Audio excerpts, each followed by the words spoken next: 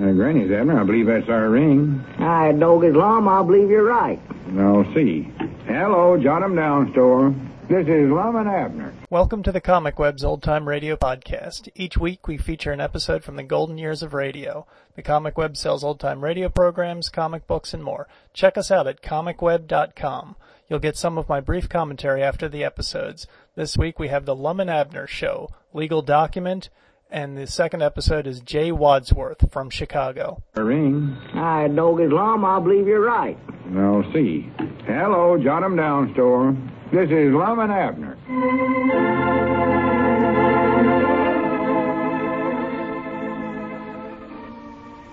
And now, let's see what's going on down in Pine Ridge.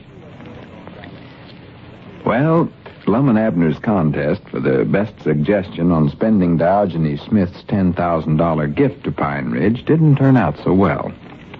None of the suggestions were worthwhile, so the old fellows awarded the prize box of groceries to the most needy contestant, one Ulysses S. Quincy. Mr. Quincy immediately demanded that they carry out his suggestion of building a toll bridge in the town. As we look in on the little community today, we find Lum and Abner in their Jot 'em Down store discussing this new problem. Listen. Well, maybe old man Quincy will forget about this bridge idea pretty soon, Lum. I've heard his woman say he's always getting big ideas for inventing stuff, and then he forgets all about them by the next day. Oh, yeah, he's always figuring out something. He had a contraption rigged up there one day to do the churning for him. Well... Had it rigged up with a windmill. Well, I do know. He'll be all right on a windy day, I reckon.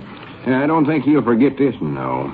You don't? He's bound and determined that Pine Ridge is going to build a toll bridge, even though he knows we ain't got no river to put it across. No. Most ridiculous thing I ever heard of. Well, maybe if we went out and had a little talk with him, why, he'd change his mind, Lum. Talk with him? That's all I've been doing all morning. He keeps calling up every 10 minutes.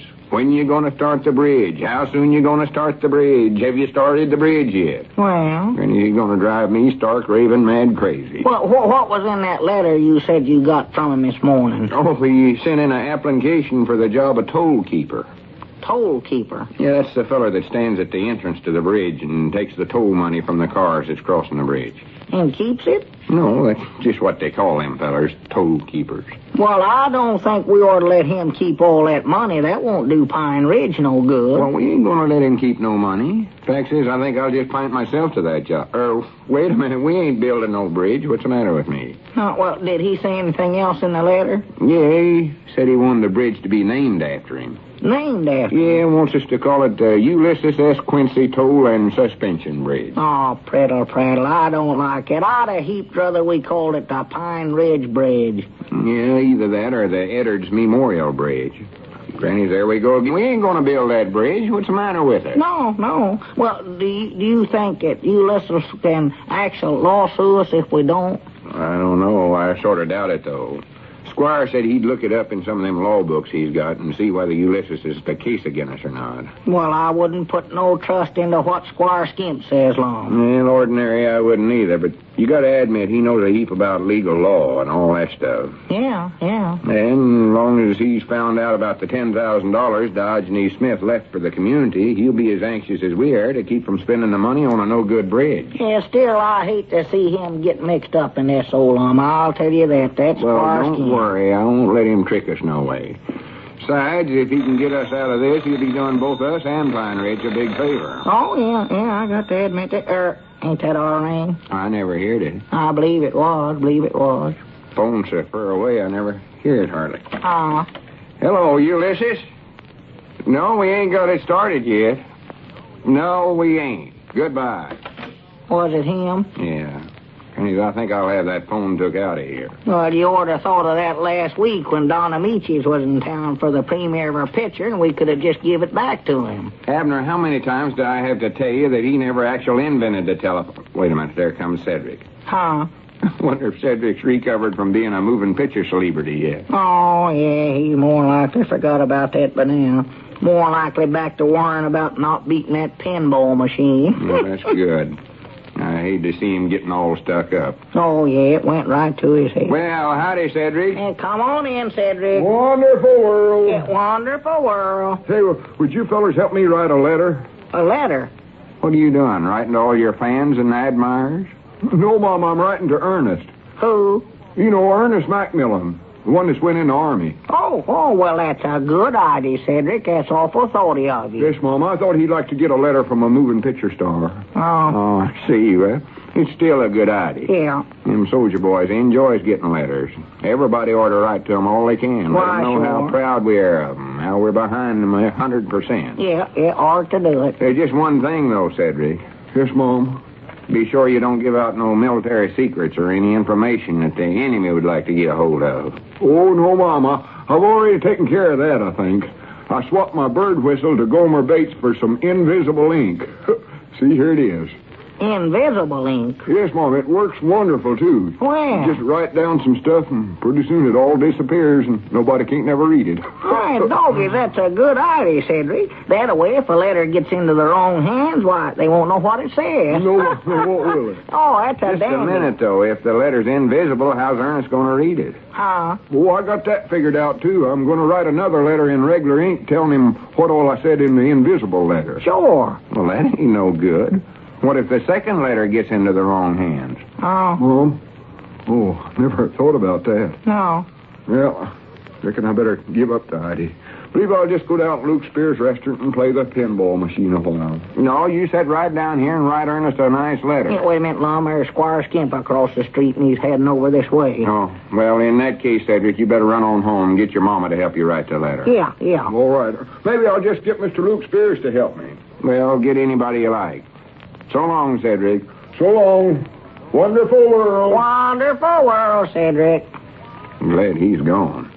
I never wanted Squire talking about the $10,000 in front of Cedric. Oh, no, he'd have it all over town in no time at all. That boy, he talks and talks. Well, howdy, Squire. Howdy, Squire. Come on back. Yes, gentlemen. Did you find out anything from your law book, Squire? Yes, I did, Lum, and I regret to report that I bring you no glad tidings. No glad tidings. No, I'm afraid not, Lum. After a thorough examination of all the bylaws and statutes and ordinances pertaining to this matter, as well as court records of civil action and habeas corpus escrows relating thereto. You looked all them up, too, huh? Oh, yes. After a thorough examination, Lum, I find that Ulysses S. Quincy has an ample basis for a case against you if you fail to erect said bridge. Yeah, there's a fear to that. Inasmuch as Diogenes left the money not to you individually, but to the whole community, to be spent by the community for the community, the above-mentioned Mr. Quincy, being a legal member of the community, has a right to voice in deciding how the money shall be spent. He does, huh? Yes, and whereas you conducted a fair and legal contest for this purpose, and publicly designated the above-mentioned Mr. Quincy as the winner, you are bound to use his suggested plan, Lum. Well, Dad blame the above-mentioned Mr. Quincy. Now, however, Lum, realizing the extreme absurdity of building a toll bridge without having a river under it, I've gone to some trouble to find a way out for you. You have? And I believe I've hit upon something. Oh, well, good for you, Squire. What is it? Well, now, of course, it's just an outside chance, but I think it might work. I have here, Lum, a little legal document, perfectly harmless, of course, which proves that you have no right nor sufficient means to build said bridge. Huh? Now, all you have to do is sign this, and I'll show it to Mr. Quincy, and he will, I'm sure, drop the case. That sounds good to me. Hand me that pen there, Abner. Well, now, Lum, you ought to sign that. Well, all it says is that I can't build no bridge, and that's the truth, ain't it? Yeah. Give me the pen. Well, exactly what did it say in that paper, Squire? Why, just the usual legal phrasing, Abner. Yes, the usual legal phrasing, Abner. Where do I sign, Squire? Right here? Yes, right there on that line, Lum. That's it. I don't think you ought to do that, Lum. There you are, Squire. Yes. Get this out to old man Quincy just as fast as you can. And maybe you stop calling up here every 5 minutes. Yes, I'll rush it right out to him, Lum. And now one more thing, too, Lum. I do want to call your attention to one little paragraph that I had to insert in the document here to make it absolutely legal. We don't want anything wrong. Of course not. No. Which one is that, Squire? Well, the one wherein you disclaim any and all interest or ownership in the $10,000 you have in the bank and transfer all responsibility and executor rights to me. To you? Yes. Well, here, I'll rush this right out to Mr. Quincy. Well, wait a minute, Squire. Come back here. I'll see you gentlemen. Hey, Squire, hold on a minute. Well, for goodness sakes. That doggy's lum, I told you not to sign that thing. I know it. Ought to had more sense than to listen to him in the first place. I wanted you to read it, but neither you nor Squire, neither one would do it. Wait a minute. There comes Cedric back For again. goodness sakes, get him out of here. I don't want to see nobody. Not ever. Don't take it now too hard, Lum. Maybe there's some way we can get out of this. George. What do you want, Cedric? Oh, just looking for something. Did you see it in here anyplace? See what, Cedric? Oh, here it is. Don't want to lose that. That's all. Well, so long. So long. Just a minute. Is that yours, Cedric? Yes, Mom. Granny's Abner, we're saved. Huh? I signed that document with Cedric's invisible ink.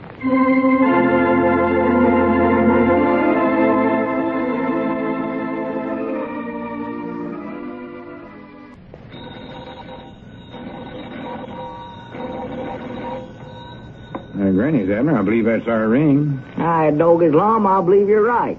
Now, see. Hello, jot 'em down, store. This is Lum and Abner.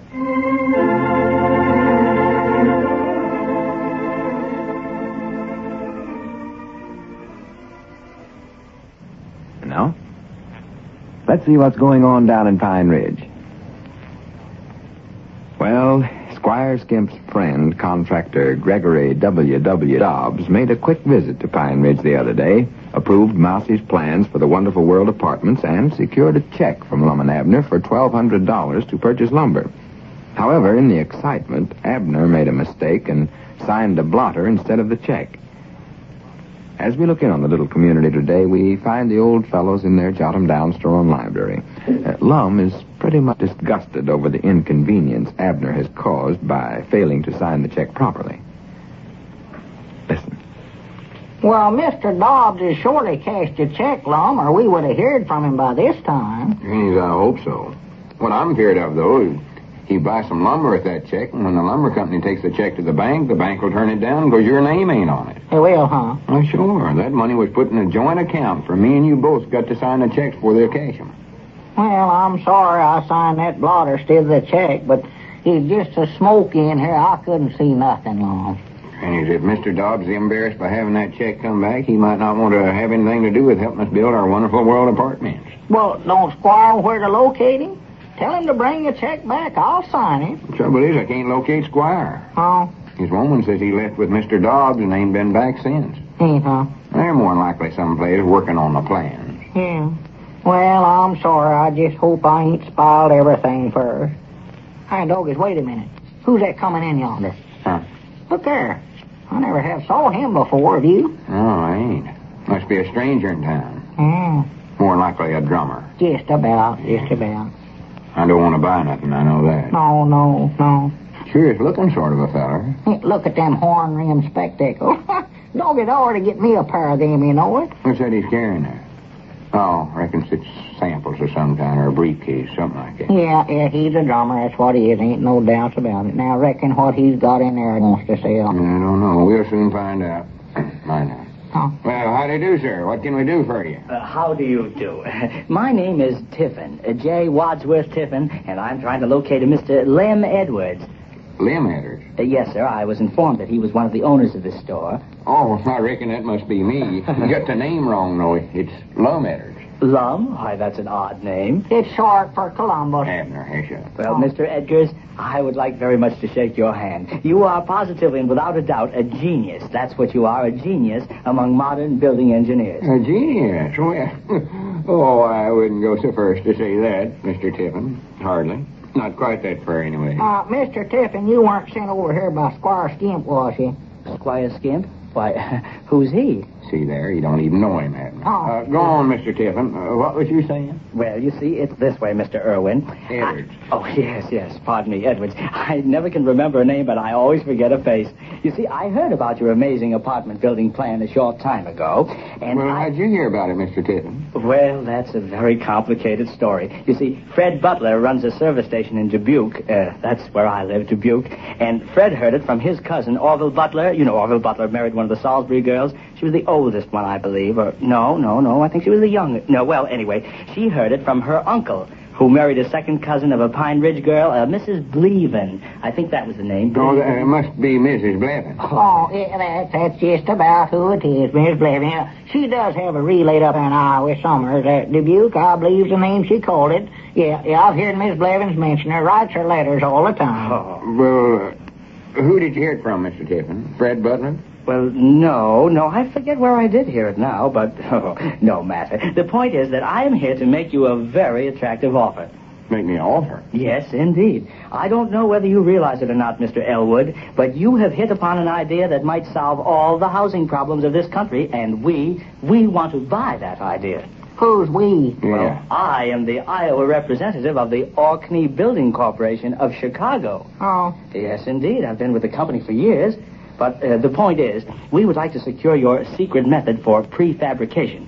Prefabrication? Well, whatever it is that enables you to build 25 or 30 apartment houses on an investment of only $10,000. You see, with your secret, my company can secure contracts for more government housing projects than we can possibly handle. And that's why I'm here with this certified check for $50,000. $50,000? Oh, now, be reasonable, Mr. Egbert. After all, that's all the higher we can go. You must realize that your formula is still in its experimental stage. Well, never a minute weren't enough. I just never realized the idea was worth that much money. Well, we're probably being a little too generous, but then the Orkney Corporation has always had a reputation for fair play. Well, is it a deal, Mr. Elbert? Eddard. I mean, Eddard, is it a deal? Well, as far as I'm concerned, it is, but I'll have to get in touch with Mousy first. Mousy? Yeah, Mousy Gray. He's sort of in on this idea, too. Yeah, facts is, he was the one that studied it up. Well, he did study some of it up. Oh, yeah. Under my direction, of course. Abner, call over to Dick Huddleston's store. I seen Mousy go in there just a little bit ago. See if you can get him over here. Oh, yeah, I'll see if he's still there. Well, will it take very long to get a hold of this Mousy person? Oh, no, it's just across the street there. Just take him a second to get over here if he's still there. Fine. Hello? Is that you, Dick? Huh? Oh, well, Mousy, what are you doing answering the phone over there? Never knowed your voice. You there? Well, when did you start? Hurry up, Abner. Tell him to come over here right away. Uh-huh. Well, oh, good for you. I don't think you can, Lum. He just started working over there. Working over there? Yeah, he's working over at Dick's store. Well, tell him to come on over here anyway. Yeah. Say, Mousy, can you get over to the store here for a few minutes? Can't leave, huh?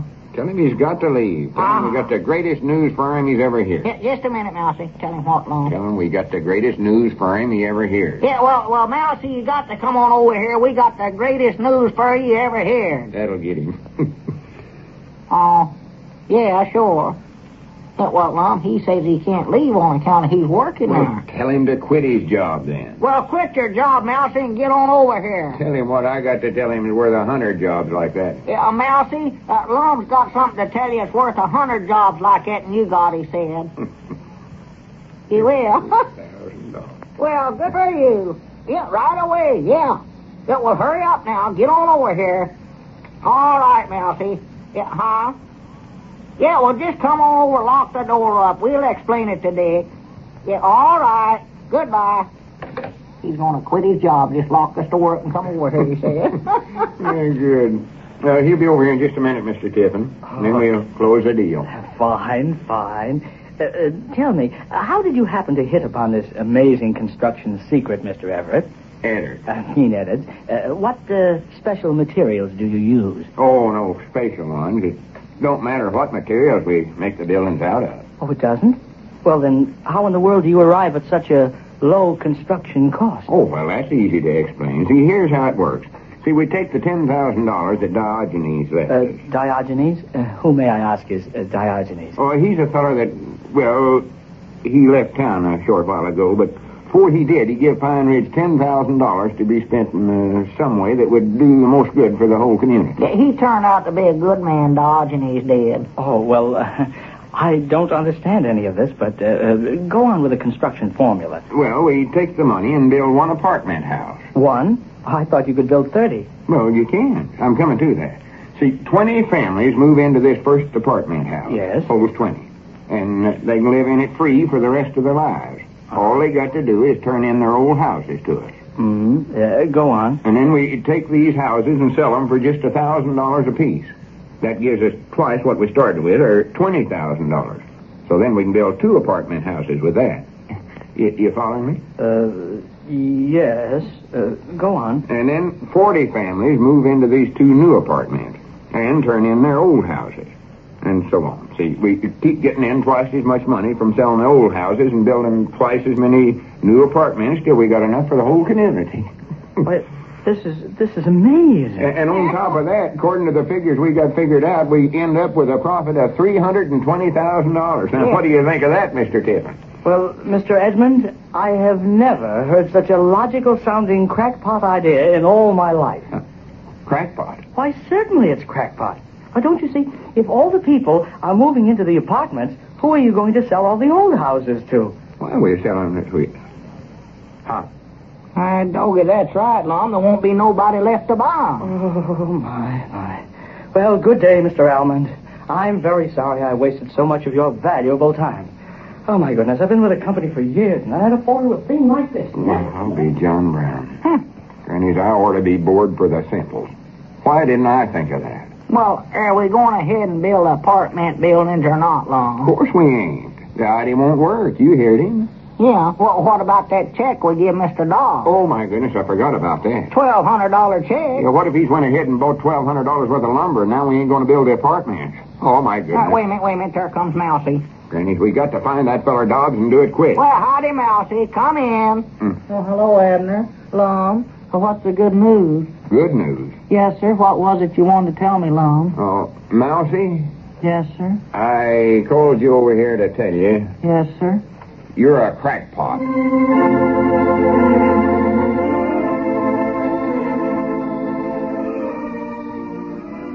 Thanks for listening to our podcast. We're adding new old-time radio programs to the Comic Web for sale almost every week. Lum and Abner was a comedy team that first aired in 1930, went network in 1932, and lasted until 1953. It was one of the most popular radio shows on the air. Lum was played by Chestnut Lauk, and Abner was played by Norris Goff. The main premise was 2 hillbilly proprietors of the Jotham Down General Store in Pine Ridge, Arkansas. They usually had a scheme or two going on, but they never quite managed to score it big. Oftentimes they had run-ins with people from the big city, like in our second episode, Jay Wadsworth from Chicago. Lauk and Goff had known each other since childhood and attended the University of Arkansas together. They originally had a blackface routine, but thankfully changed it to portray hillbillies when they auditioned for a radio show.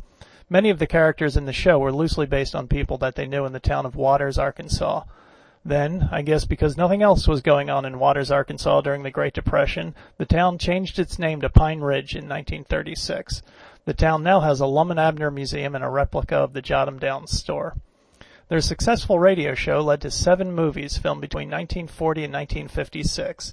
The radio show was so successful that they tried going from the 15-minute format to a half-hour. Most shows, as their popularity faded, went from a half-hour to the 15-minute format. But the 30-minute length didn't go over too well with audiences, and they went back to the 15-minute episodes. By the time the show went off the air in 1954, they had produced over 5,000 episodes. After the show went off the air, the 2 changed efficiencies in their Jotham Downs store, brought in mass merchandising, lower costs, and drove out the competition, then changed their name to Walmart. Now no one makes fun of hillbillies from Arkansas anymore. And before we sign off till next week, here's the Comic Web Radio Secret Society code, 25271726-3. Just enter this code at www.comicweb.com/secretsociety.htm. Deciphering the code will give you all the benefits of membership in the Comic Web Radio Secret Society. Benefits include more free episodes, fun facts, and a certificate of membership. The code again is 25 27 17 26 3. As always, thanks for listening. If you enjoy our podcast, please leave a review of the podcast at the site where you downloaded it. And if you have any comments for us, please drop us an email at editor@comicweb.com. Thanks and have a good week.